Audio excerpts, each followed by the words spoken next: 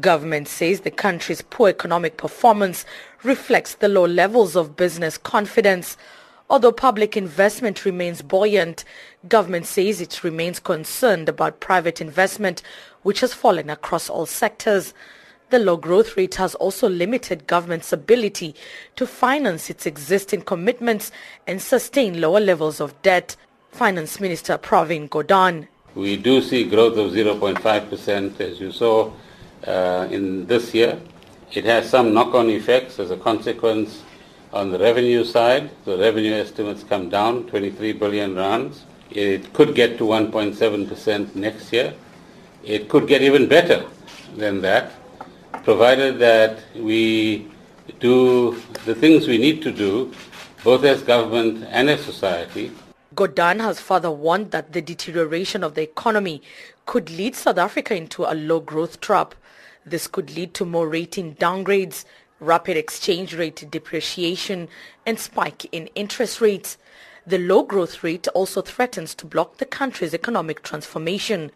What we've tried to do as government in the MTBPS is taking into account the realities of global growth, taking into account the realities of where we find ourselves in South Africa at 0.5, but with green shoots, understanding that there are those constraints, both on the expenditure side, on the tax side, with a reduction in revenue in particular, but also on the debt side.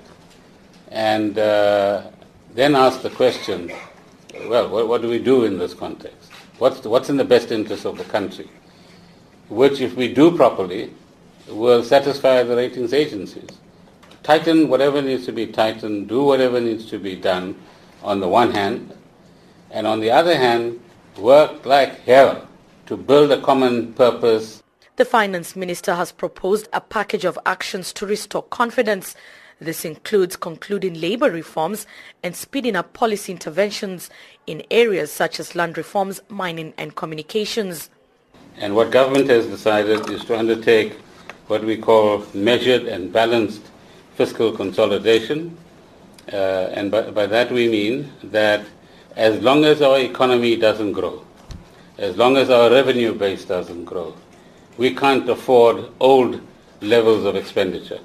We've got to do new things and make new choices about where we spend our money, and in particular, keep an eye on the deficit numbers, which I think are very credible. Government is also working to reduce the high debt levels in the economy. Lungisa Fuzile is Director General at Treasury. Time has come for South Africa's debt to stabilize, stop rising as a percentage of GDP, so that over the next while we can be comfortable, those who lend us their money can be comfortable, those who invest in this country can be comfortable that we have a better handle, we have a control over our debt, and going forward, the proportion that goes to servicing it as a share of spending and as a share of GDP also has to start falling. We do show that we're making good progress towards stabilizing our debt. Government has emphasized that it will continue to prioritize infrastructure investments to ease bottlenecks and raise the economy's potential.